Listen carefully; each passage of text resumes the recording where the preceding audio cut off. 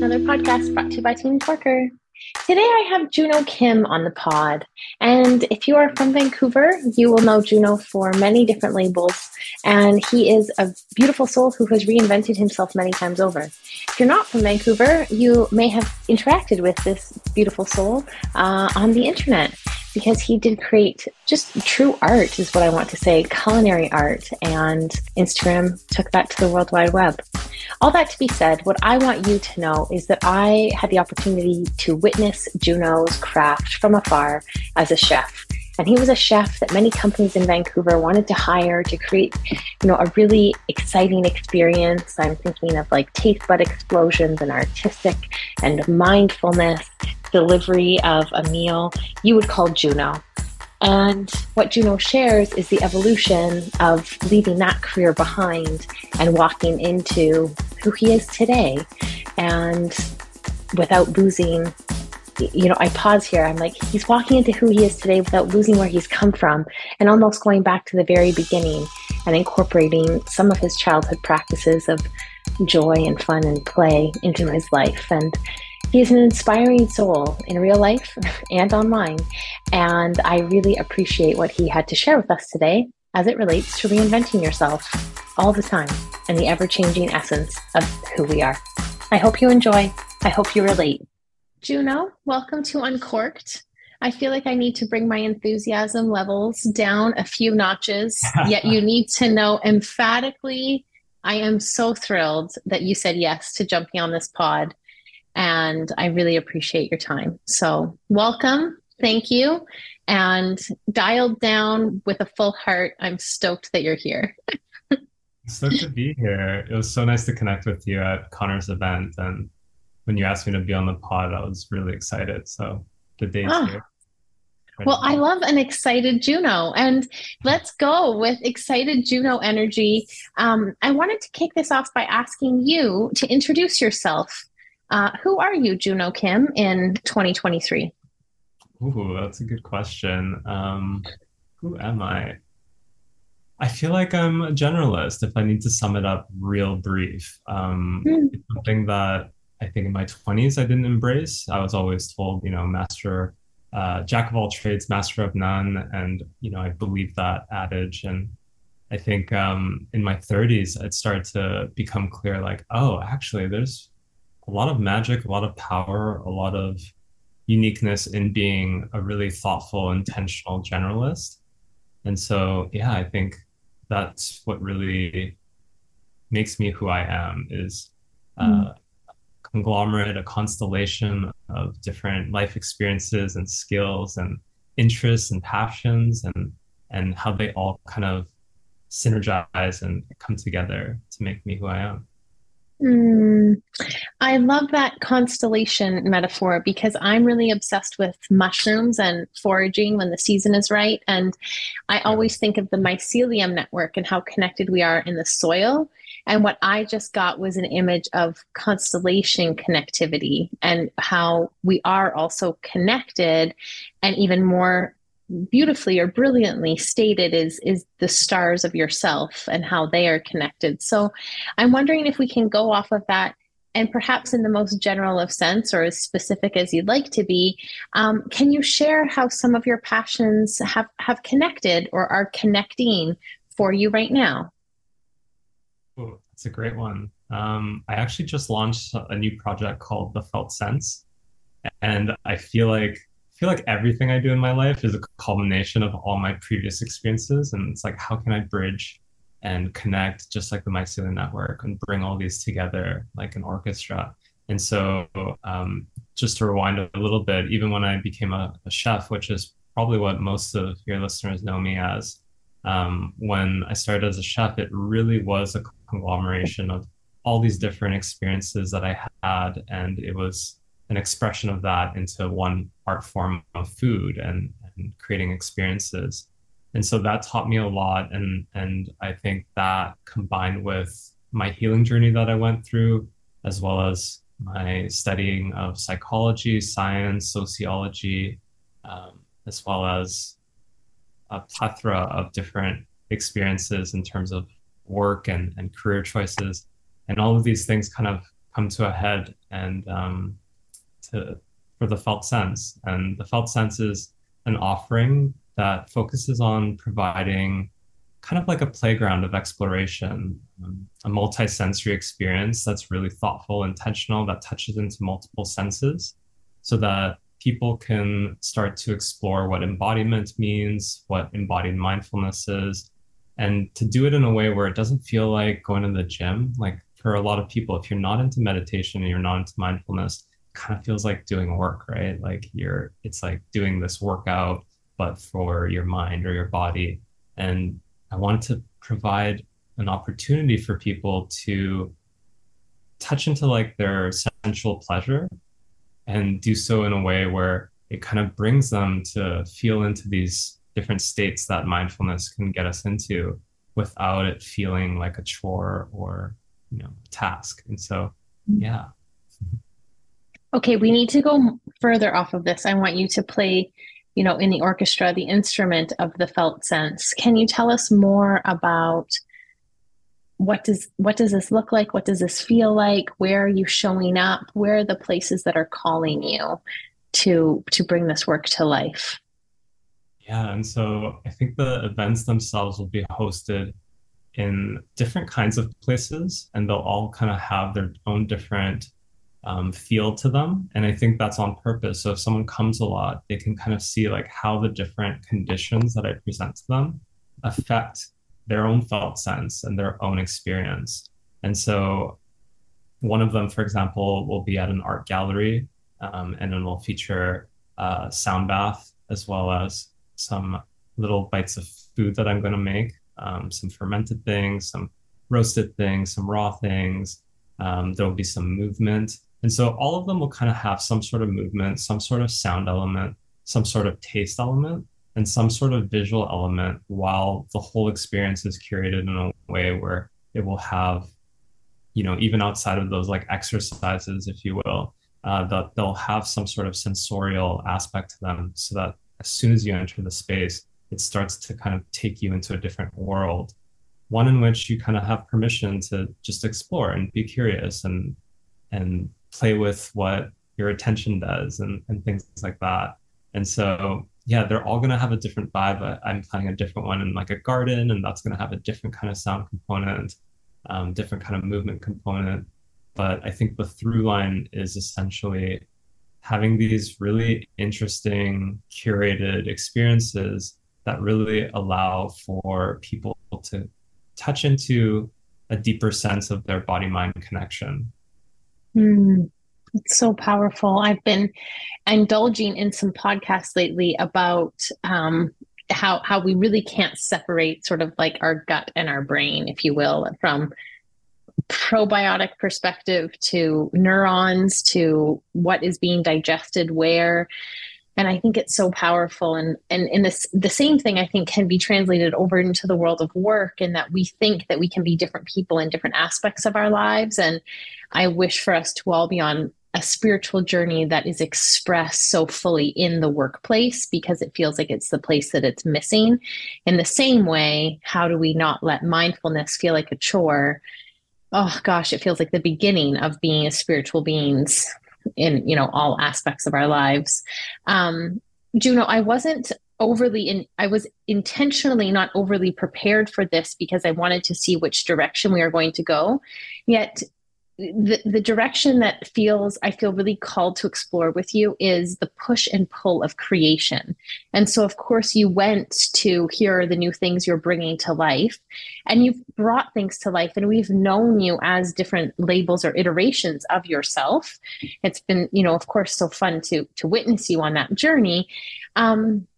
And I don't know how to necessarily articulate this best with words. It's like flowers that pop. I have dahlias in the front of my garden right now. And it's like you see this bud come and it pops and it's a flower. And then next the petals fall and then another bud pops. And I feel like you've really put yourself into that compression of like waiting to burst, and you burst and then you've let some petals fall and you've gone on to create again. And so I'm wondering if you can share perhaps even that mind body connection, that the ego and heart connection of bringing your creations to life and how it feels in your body and how you've let it lead the way to where you are today.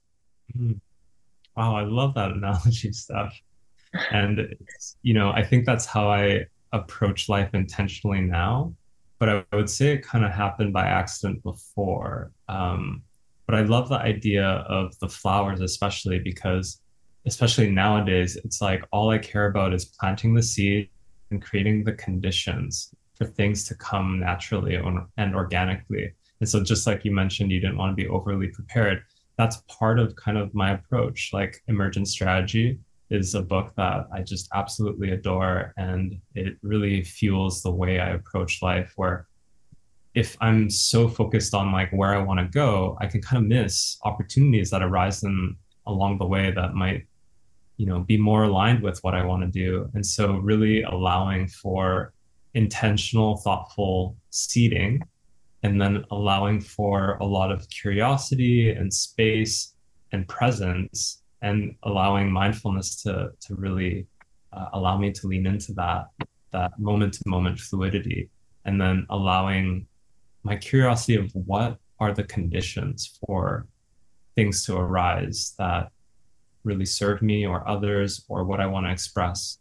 And so some of those things, some of those ways, I think when I was a chef, that career kind of fell on top of me in a way where I couldn't say no. And it was something that I was good at, I was really passionate about. And that part was kind of accidental if I'm honest about it. And then after that, when I started to hit the burnout and start to realize like, oh, I need to change something and I don't know what it is. And I really held on to that career because it was kind of what everyone knew me for. And through that process of having to center my own healing and my own well-being, and then going through that process of really letting go of something that I identified with so strongly, speaking of the ego, like it really became what I embodied. And I kind of lost myself in the process. Like I mistook my career, the online presence, the reputation, the what people see when they attend my events. I mistook that for who I was. And when I was able to shed that mask and shed that identity, then it kind of created all this space, a lot of confusion as well. But through the confusion, which I believe wisdom comes from, that allowed me to really find who I am and be able to, I think, really, really begin to accept like who I've always been and just lean into that, and then allow things to emerge from that rich soil and the cultivation of the conditions. Hmm. I mean, I love this because we could riff on soil and the necessity of rich soil for a long time. I'm deep in the work of Stephen Cope right now, The Great Work of Your Life. Have you read that book? I haven't. Tell me more. Oh, well, what I want to tell you is that you need that book. Yeah. And I say that because so much of the book, the subtitle is a guide for the journey to your true calling. And of it's rooted in some yoga principles, and it's rooted in a lot of analogies and parallels with some of the great people of our time in the last 100 or 200 years.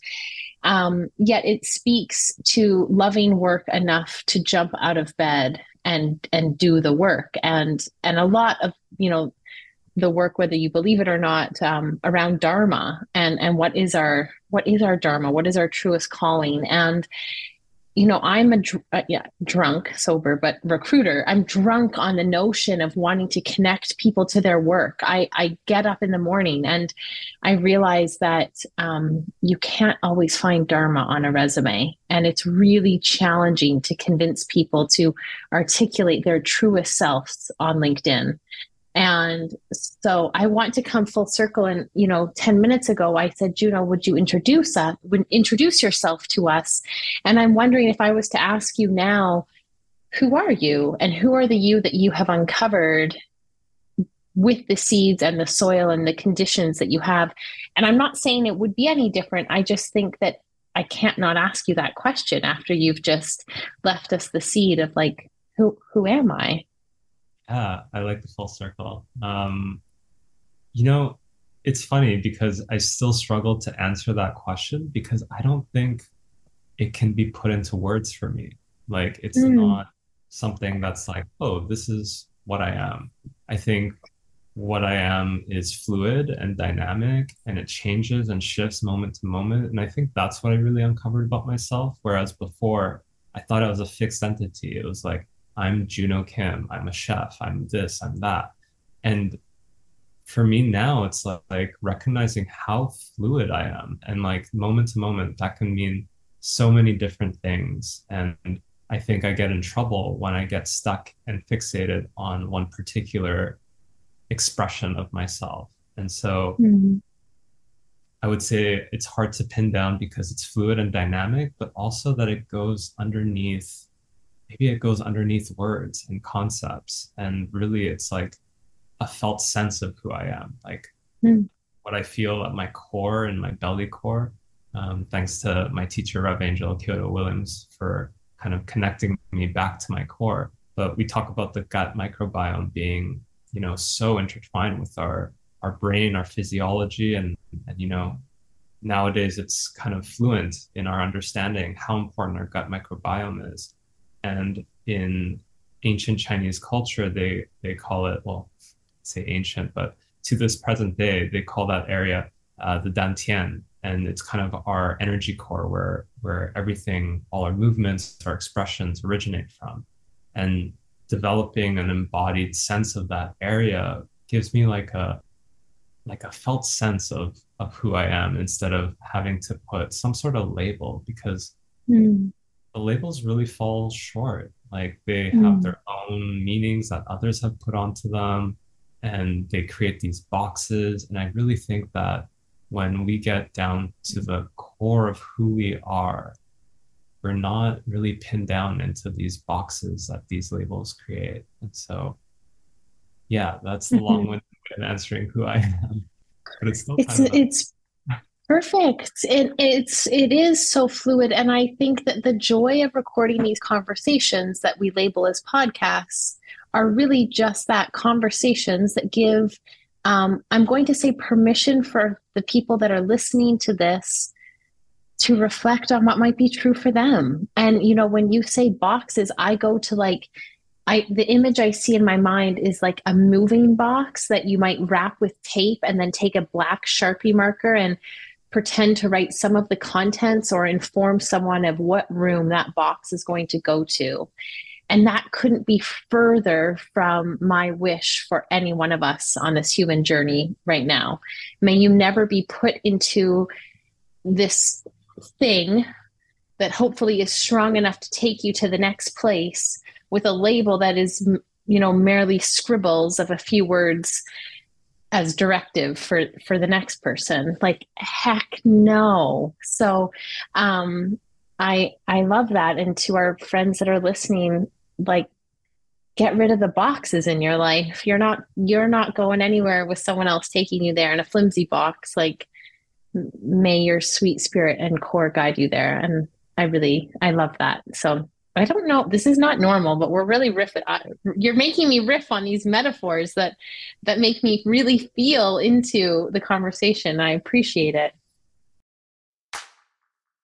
I'm hitting the pause button on this sweet episode to tell you about something that you might like. Our newsletter. We call it the Corkboard. It has all things juicy, whether you are looking to keep in touch between episodes or find out more about our coaching, development, or hot new jobs that we're working on. The link is in our show notes. Your inbox is sacred and your time is too. So now let's get back to the episode. You mentioned core, and I know you also mentioned the notion that mindfulness could for some feel like a chore or something to do, in the same way that moving our bodies for some folks might feel like a chore. I'm wondering what your relationship is with moving your body, and is it something for you that feels like a chore? Do you have a preferred way or time of day, or no thank you? What is that for you, Juno? Oof, I don't know where to begin with this question because it's actually so central to my journey. I think when I was young, I was kind of a lazy kid. Like I wanted to watch TV a lot and I wanted to sit on the couch and lie in bed.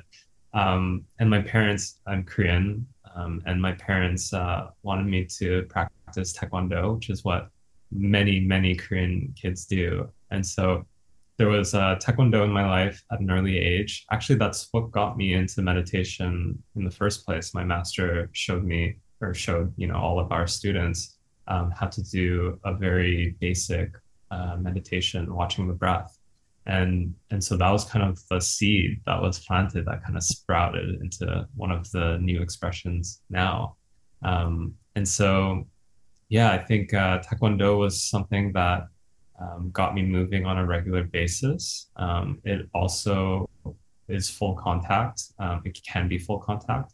And so it definitely gets you like even into like receiving a lot of impact and giving impact. And then after that, I always played team sports after Taekwondo. And so, and during, I played volleyball and basketball in middle school and high school. And then I wasn't very good though.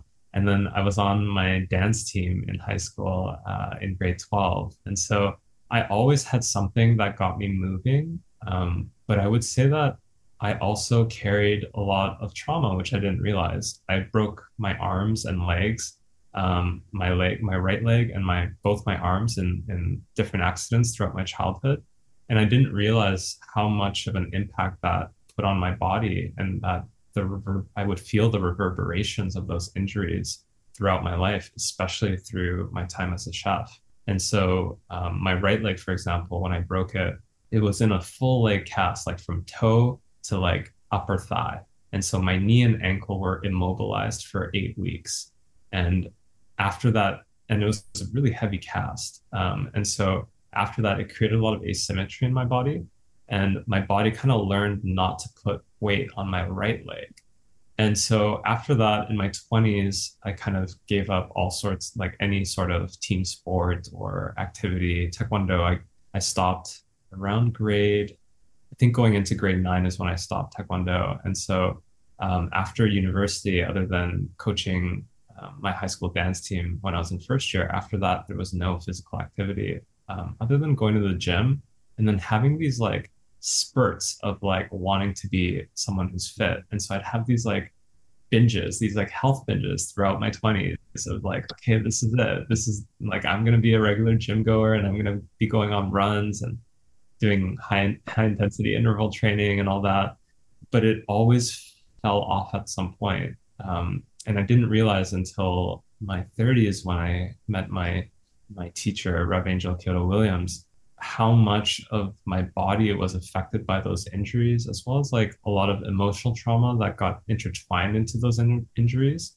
And especially my time as a chef, I had a lot of repeated movement patterns that were then baked on top of those injuries. And so it created a lot of movement challenges. I went to see a physiotherapist and learned that I had hypermobility. I had a lot of posture issues, scoliosis that I developed in my adulthood. And so a lot of the pandemic was actually stopping going to the gym, which during my healing journey, when I retired as a chef, that was when I finally actually got my fitness like down.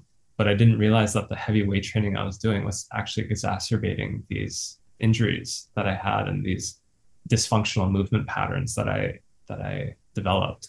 And so a lot of the pandemic was actually resetting my body, coming back to like what I want to say is like ground zero, seeing like how I can start to use embodiment to tap into my body to not only find where those movement restrictions or like stuck tensions in our nervous system, these like my fascia, for example, was like kind of all, I don't know what to say, Stuck.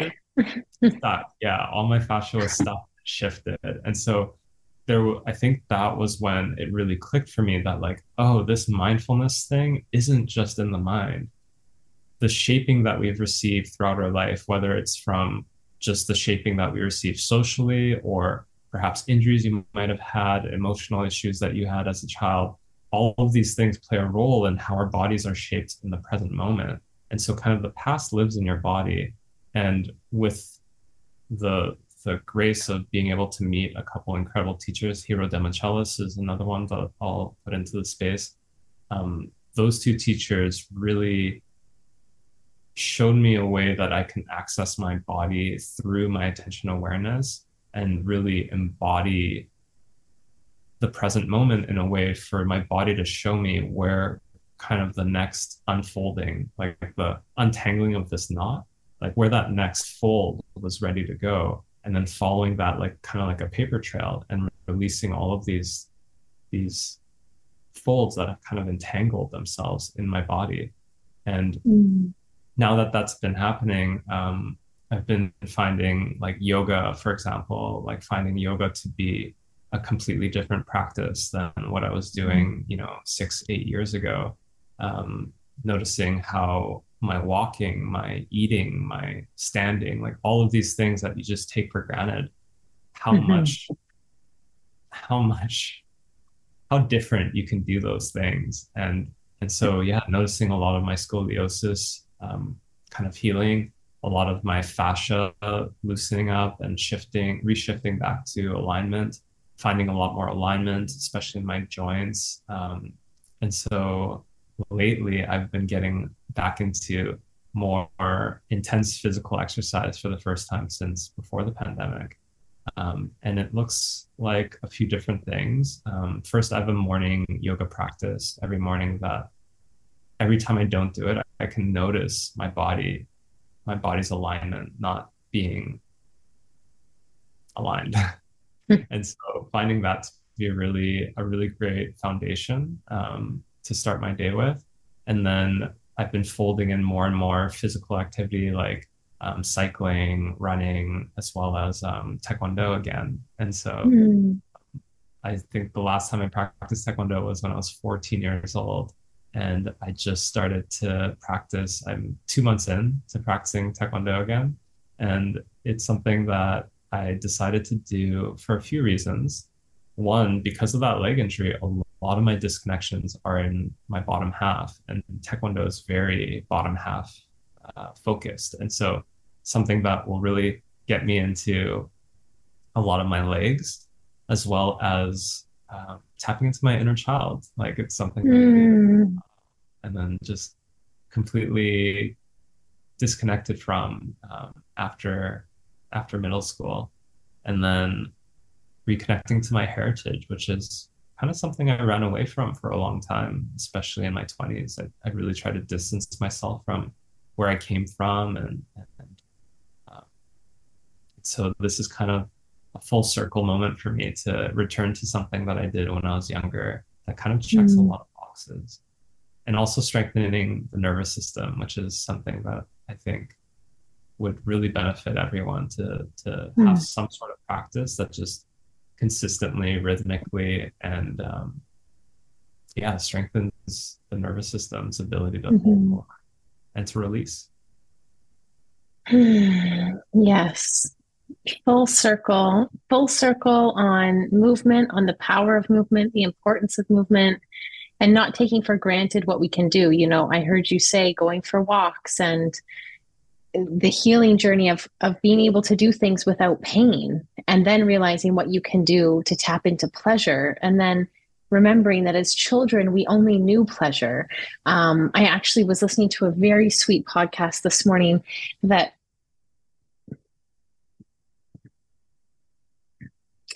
I have to share because it spoke about compassion and kindness. And it was a professor from London who did studies that they did studies with 2-year-olds. And I was like, oh, are you making like monkeys out of toddlers? But no, they took a 2-year-old, and 2-year-olds would do anything to help you. So of all this is a generalized study, yet the 2-year-old would open the door if they saw you couldn't open the door. And then if the 2-year-old started playing, they would jump over their toys to get to the door, to open the door for you.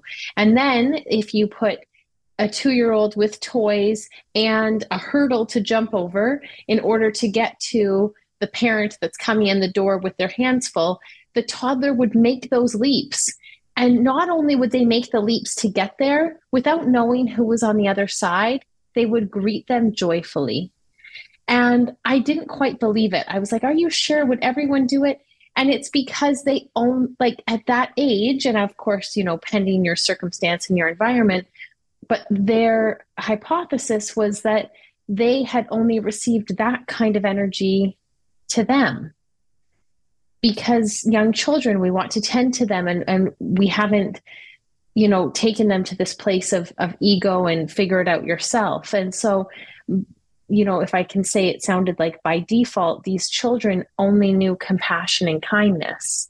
And I bring that up because when I hear you talk about yourself as a child and bringing movement back, I'm like, imagine movement wasn't a to-do list, and movement was joy and compassion for yourself. And it did feel like play, and what a beautiful thing that would be. So a bit of a tangent, yet it does come back to one of the only questions I prepared for you.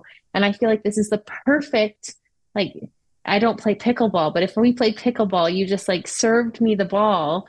I really wanted to know, Juno, your relationship with to-do lists and with productivity, because I have a story that says the more mindful we become, surely the less productive we will be. Surely you can't crank through as many things. You need more space. And I know deep down that's not true. Yet our mutual friend Hero, she always tells me, slow down, you'll get there faster. And I was like, slow down? There's nothing fast about going slow. And my heart rate goes up and I freak out. And I just think, right, slow down, you'll get there faster. Juno, the child in you or the adult in you, you who you are today, would you tell me about your relationship with to-do lists and productivity? Maybe I'll begin by saying I've had a lifelong battle with procrastination. And so we'll start. Mm, And I fully agree with Hiro. I think this is the most productive I've ever been. And it's also the least urgent I've ever been. And so I think that there's two different ways I feel into this. One, my to-do lists are more intentional now. So there's less stuff getting on there that shouldn't be on there in the first place. And I think that comes from a presence of mind, checking in with my alignment, my gut, my core, and really being able to discern what it is that I want to do and what are the things that will actually get me to where I'm going instead of what feels like, or maybe I'll say what suppresses the discomfort of not being where you want to be. And I think that part was really key for me because I think hustle culture was something I was really steeped in as a chef. And I remember as long as I like put in so much work that at the end of the day, I was exhausted. If you count my hours that I put in, it's like, oh yeah, like I could not have fit anything more in. I would feel so accomplished. And I didn't realize until the pandemic when I couldn't use hustle culture anymore that it was actually me trying to suppress a discomfort I held inside. And that discomfort, I think, is familiar to people who find meditation to be challenging, like to be able to sit there and not do anything. This like discomfort comes up of like, there's something we got to do. And that feeling, which, I think we'll save for another podcast of where that comes from. But that feeling, that discomfort, I think is what drove me in the past to really just focus on brute force kind of work, like really doing as much as possible. And now it's more discerning. There's a lot more intentionality of like how I'm going to do the work, when I'm going to do the work, and really actually checking in with my mind and body to feel, is this the time where this task will actually get done? And so not only is there a more intentional and curated to-do list in the first place, but I allow what's emerging moment to moment to really be lead my approach into how I'm going to work with this to-do list that's in front of me.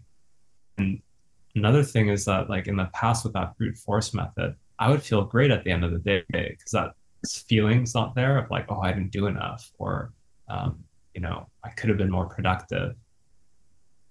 And instead of leaning into that, like trying to abate that discomfort, just really feeling into how I want to do the work without, and like really feeling into like how I want to be with the work instead. And so, yeah, I feel like this new approach I have allows me to be intentional with the repercussions of the way I'm doing the work. And so instead of like that brute force method where I'm exhausted and then I'm going to have to somehow heal that exhaustion that I just created through that urgency, through that tension, through the stress, through the exhaustion. And I'm not calculating that part. And so I think well, I won't put words into Hiro's mouth, but maybe the way I feel into how slowing down is faster is that you're not creating all of these repercussions that eventually are either going to lead to time spent unwinding that or suffering, one of the two, if not both. And so really leaning into like a more holistic, wide awareness approach of how to be productive instead of focusing so hard on just getting shit done for the sake of getting shit done. Yeah. Totally. Oh, I love it. And I appreciate your declaration of you are a recovering procrastinator who now works with a lot of intentionality to get things done, because I think a lot of us can relate to the hustle culture, whether or not we want to believe it. It's like even living in a city can create hustle. You feel like you have to be in different places, or you even get to be. I moved to a small town and it's a lot slower. Things close at 5 p.m. You make you make things happen in the evening because there aren't these like distractions in the same way. And yet I feel deeply into what you're saying about the feeling of getting shit done that does come at a cost. And I think all things come at a cost, and we don't think about that cost when we think about what we're saying yes to. Something Matt Corker used to tell me all the time is the most expensive word in our vocabulary is yes. And if that's not the truth, oh golly, I don't know, he's on to something. Okay, I have another question for you about intentionality. And that is because to know you or to witness you in any form of your craft would be to associate Juno Kim with intentionality. And what I mean by that is it feels like, be it the brands you associate with, you choose to wear, you choose to curate your life with, are so intentional. And I don't ask everyone this question yet. I have to ask you if there are certain brands you are inspired by, you feel really drawn to. What is your affiliation with intentionally curating the things? And I say that in quotations because I feel like you are so intentional about those things that come into your life. And yet, be it the bag that you carry, the socks that you wear, the art on your walls. Can you tell us a little bit about the inside the door of Juno Kim's heart, soul, or closet for that matter? Yeah, I mean, I think I'm getting better with intentionality in all areas of my life. Like I would say like there's some areas where I could be more intentional. I'm definitely not perfect ever. Okay, start there. Tell us the spaces that are messy. Do you have anything that's messy in your life? you know, like let's take fashion for example. Like I don't know if you know this about me, but before I was a chef, I was in the fashion industry. I was a buyer, and so I've had a long, convoluted relationship with fashion. And so back in the day, it was about impressing people. Like when I was really young, I was really wanted to impress people. So that's kind of what I centered the intention behind my fashion choices is like definitely parts of self-expression, but also like really leaning into what other people will like. And that has kind of shifted. Like when I was a chef, that became like, oh, I'm gonna buy clothes that make me, fit this vision of what this like, hip chef would wear, and like that will get me clients. And like, I think that intentionality was there. But then it kind of, as I came out of being a chef, I kind of like lost a centering of what I wanted my clothing to do. And actually, at the time, I guess this is all really intentional as I go through it.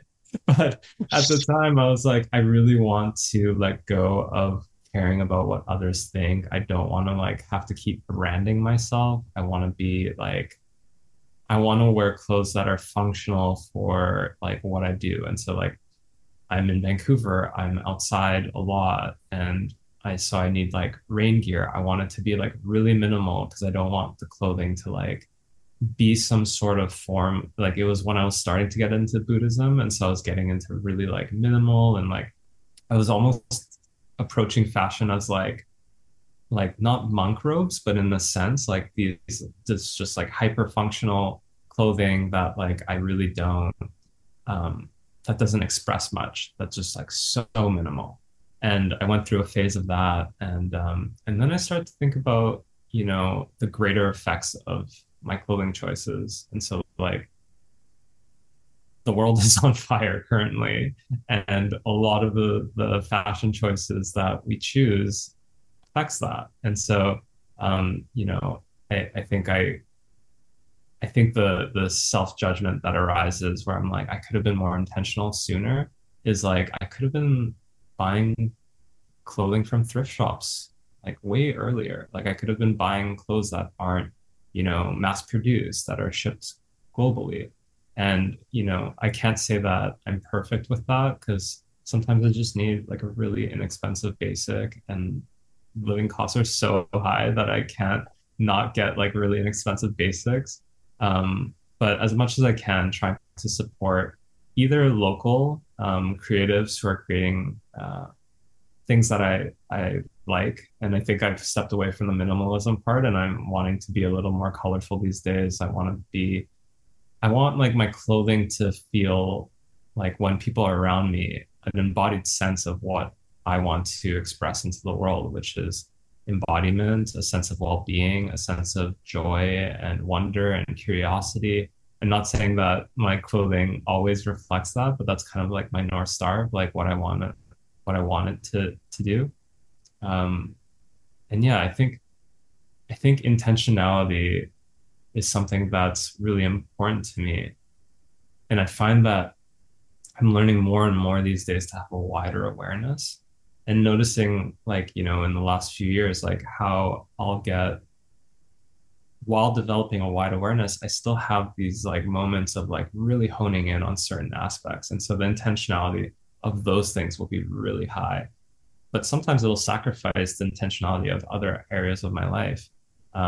One point of intentionality that I've been exploring the last year, which has been, wow, a challenging journey to say the least, is learning about things that affect our hormonal system, and as well as like forever chemicals and forever plastics, all these things that are just everywhere, and it's so hard to get away from them. PFAS is a term for some of these forever chemicals, but there's new ones being created all the time. And I'm watching this capitalist machine go, oh, people are like now not going to buy water bottles that have BPA. And so they're going to write BPA free on the bottles, but then create something called BPF, which is actually worse than BPAs were in the first place. But now they can put BPA free on the bottle, and we'll buy it, not knowing that we're actually ingesting something that was worse than what was the thing that we were trying to avoid in the first place.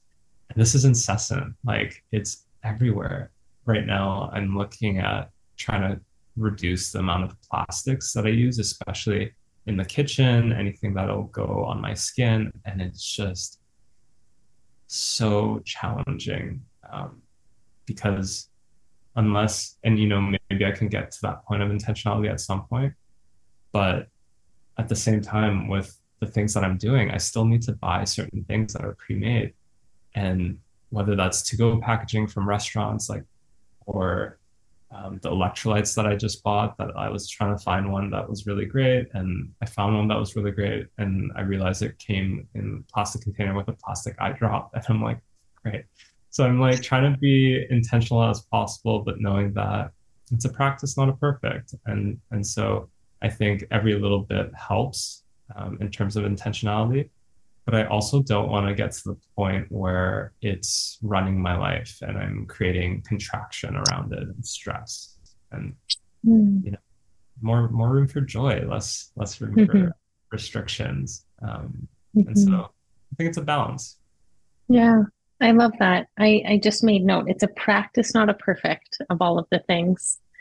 If I were to ask you, though, three brands that you feel drawn to that are joy aligned and values aligned and would bring more intention into our lives, what comes up for you? And if you need help, I'll give you a room of your house to go off of. Oh, that's pretty good. I'll take a look around. Ocean is one. Shout out to Courtney Chu. Oh, it's spelled OCIN. It's sustainable swimwear. And, I'm kind of biased because it's a good friend of mine that makes it. But the work that she puts into making as much of an impact as possible in terms of not only awareness, but um, doing things in a way that kind of allow us to shift towards a more eco-friendly, sustainable world. Um, yeah, so shout out to Ocean for sure. Ooh, brands. I've been really into um, supplements these days and like really thoughtful and intentional with what kind of supplements enter my body. Harmonic Arts is one that I'm in love with, as well as Genuine Health. Those two are kind of like my go-tos. I have a few friends kind of in the supplement industry, and they've told me that most supplement brands use ingredients that you would never want in your body. Like the quality and what else goes into them is just not something that they would ever ingest. And so doing a lot of research with my naturopathic doctor, as well as these friends who had some insider knowledge, and knowing that those two brands are really well vetted and checked out. And so that would be another one. What's another brand?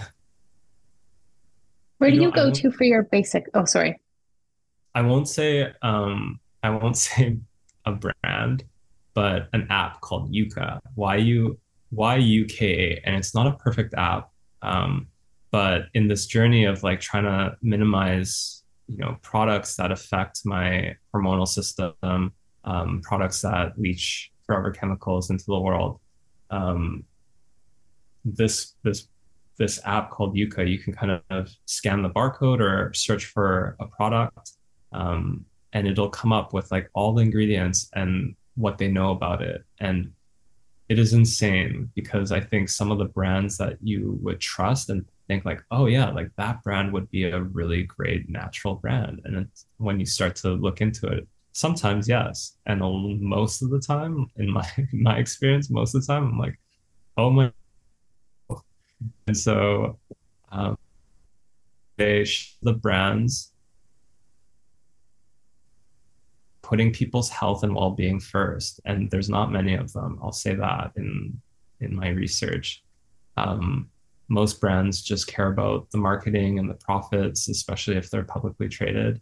And the brands that really are using any ingredient that will affect your endocrine system or leach forever chemicals into the world, like those are the ones that I really support. And so I guess one brand that I found that's like almost fully committed to that, I think there's like some antibacterial cleaning products that don't fit the bill, but like outside of those, like all their skincare, I believe, I could be wrong, but all the skincare and cleaning products that I use in my home are completely vetted for any sort of endocrine disruptors or um, yeah, anything that's super, super harmful. Obviously, we can't avoid anything that's harmful, but just those really big ones, especially endocrine disruptors. Yeah. Yeah. So Did I say the brand? powerful. Attitude. Attitude is the brand if I didn't say it. Attitude. Okay. Um, the the power of talking about our hormones, it's Mm, like it feels like a missed conversation, something that we don't speak about, but really is driving all of it. And you started at the beginning and sharing, about nervous system.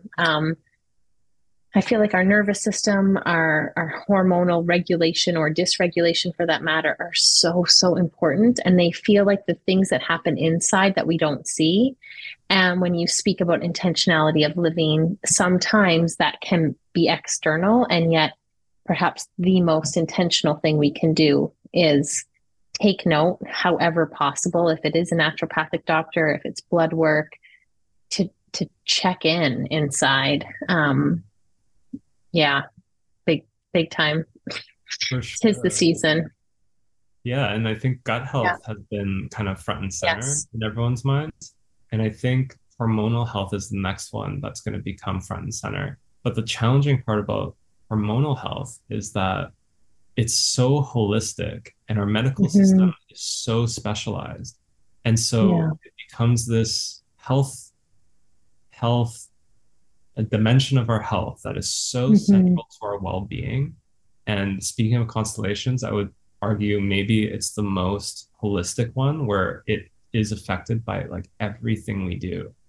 And yet our medical system in the way we train the specialization of doctors doesn't create specific roles that can handle how holistic this approach is. And so there Hmm. have been some hormonal health centers popping up in the world, and they've all had to have different specialists working together.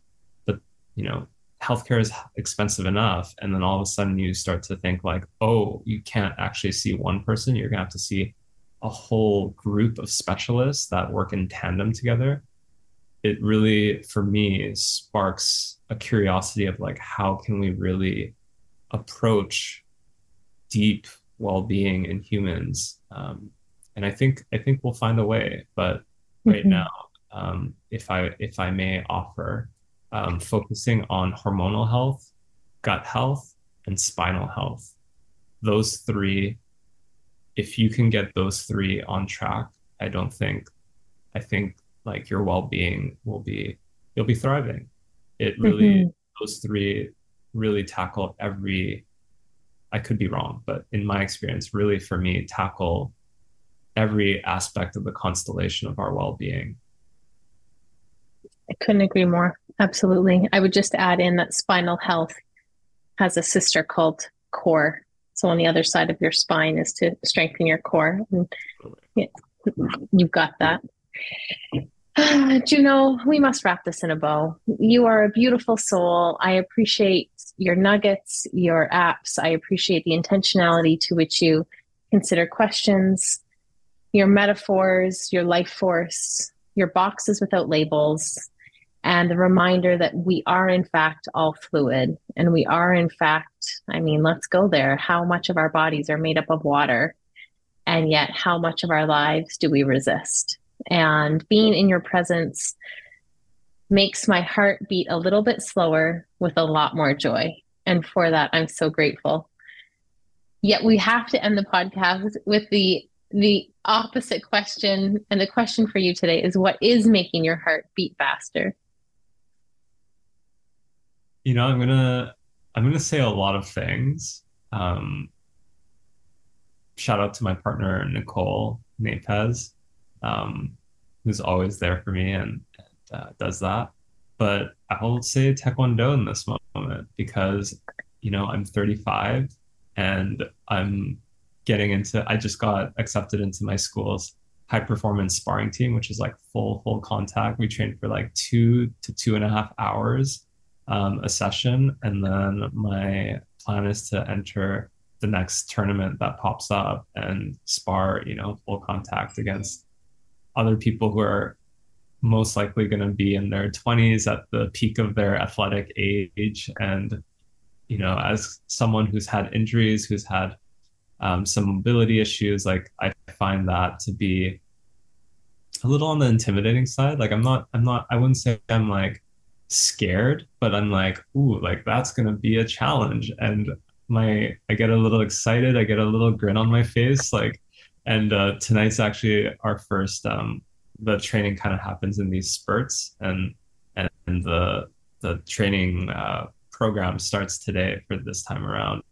And so that's getting my heartbeat going. Like right after this, I'm gonna go eat a good meal in preparation. I have my sparring gear ready to go, and yeah, gonna see what happens. Hopefully, I don't get injured.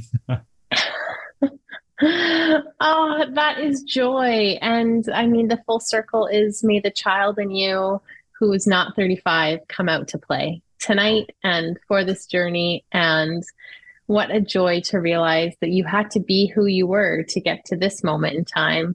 And now I wish for you to go back and hang on to baby Juno, who is just up for such a good time. I know it. Thank you. Thank you for your time. I really appreciate you and your light and your devotion to making Vancouver and beyond a better place. We're lucky to have you. Likewise. Thank you so much, Steph. Thank you for your time and for having me. And you know what makes my heart beat faster? The fact that I get to share with you that this podcast is brought to you in partnership with More Good Media. Our friends over at More Good Media are spreading the good word, one conversation, one podcast at a time. So thanks so much for your support. We are so glad to be here in partnership. Oh, hey, before you go, listening to podcasts on this thing called the internet, it's a wild ride. And what would be so helpful on our wild journey is if you would be so kind to jump on and give us a review. 4, maybe even 5 stars. It really helps. Thanks for joining us.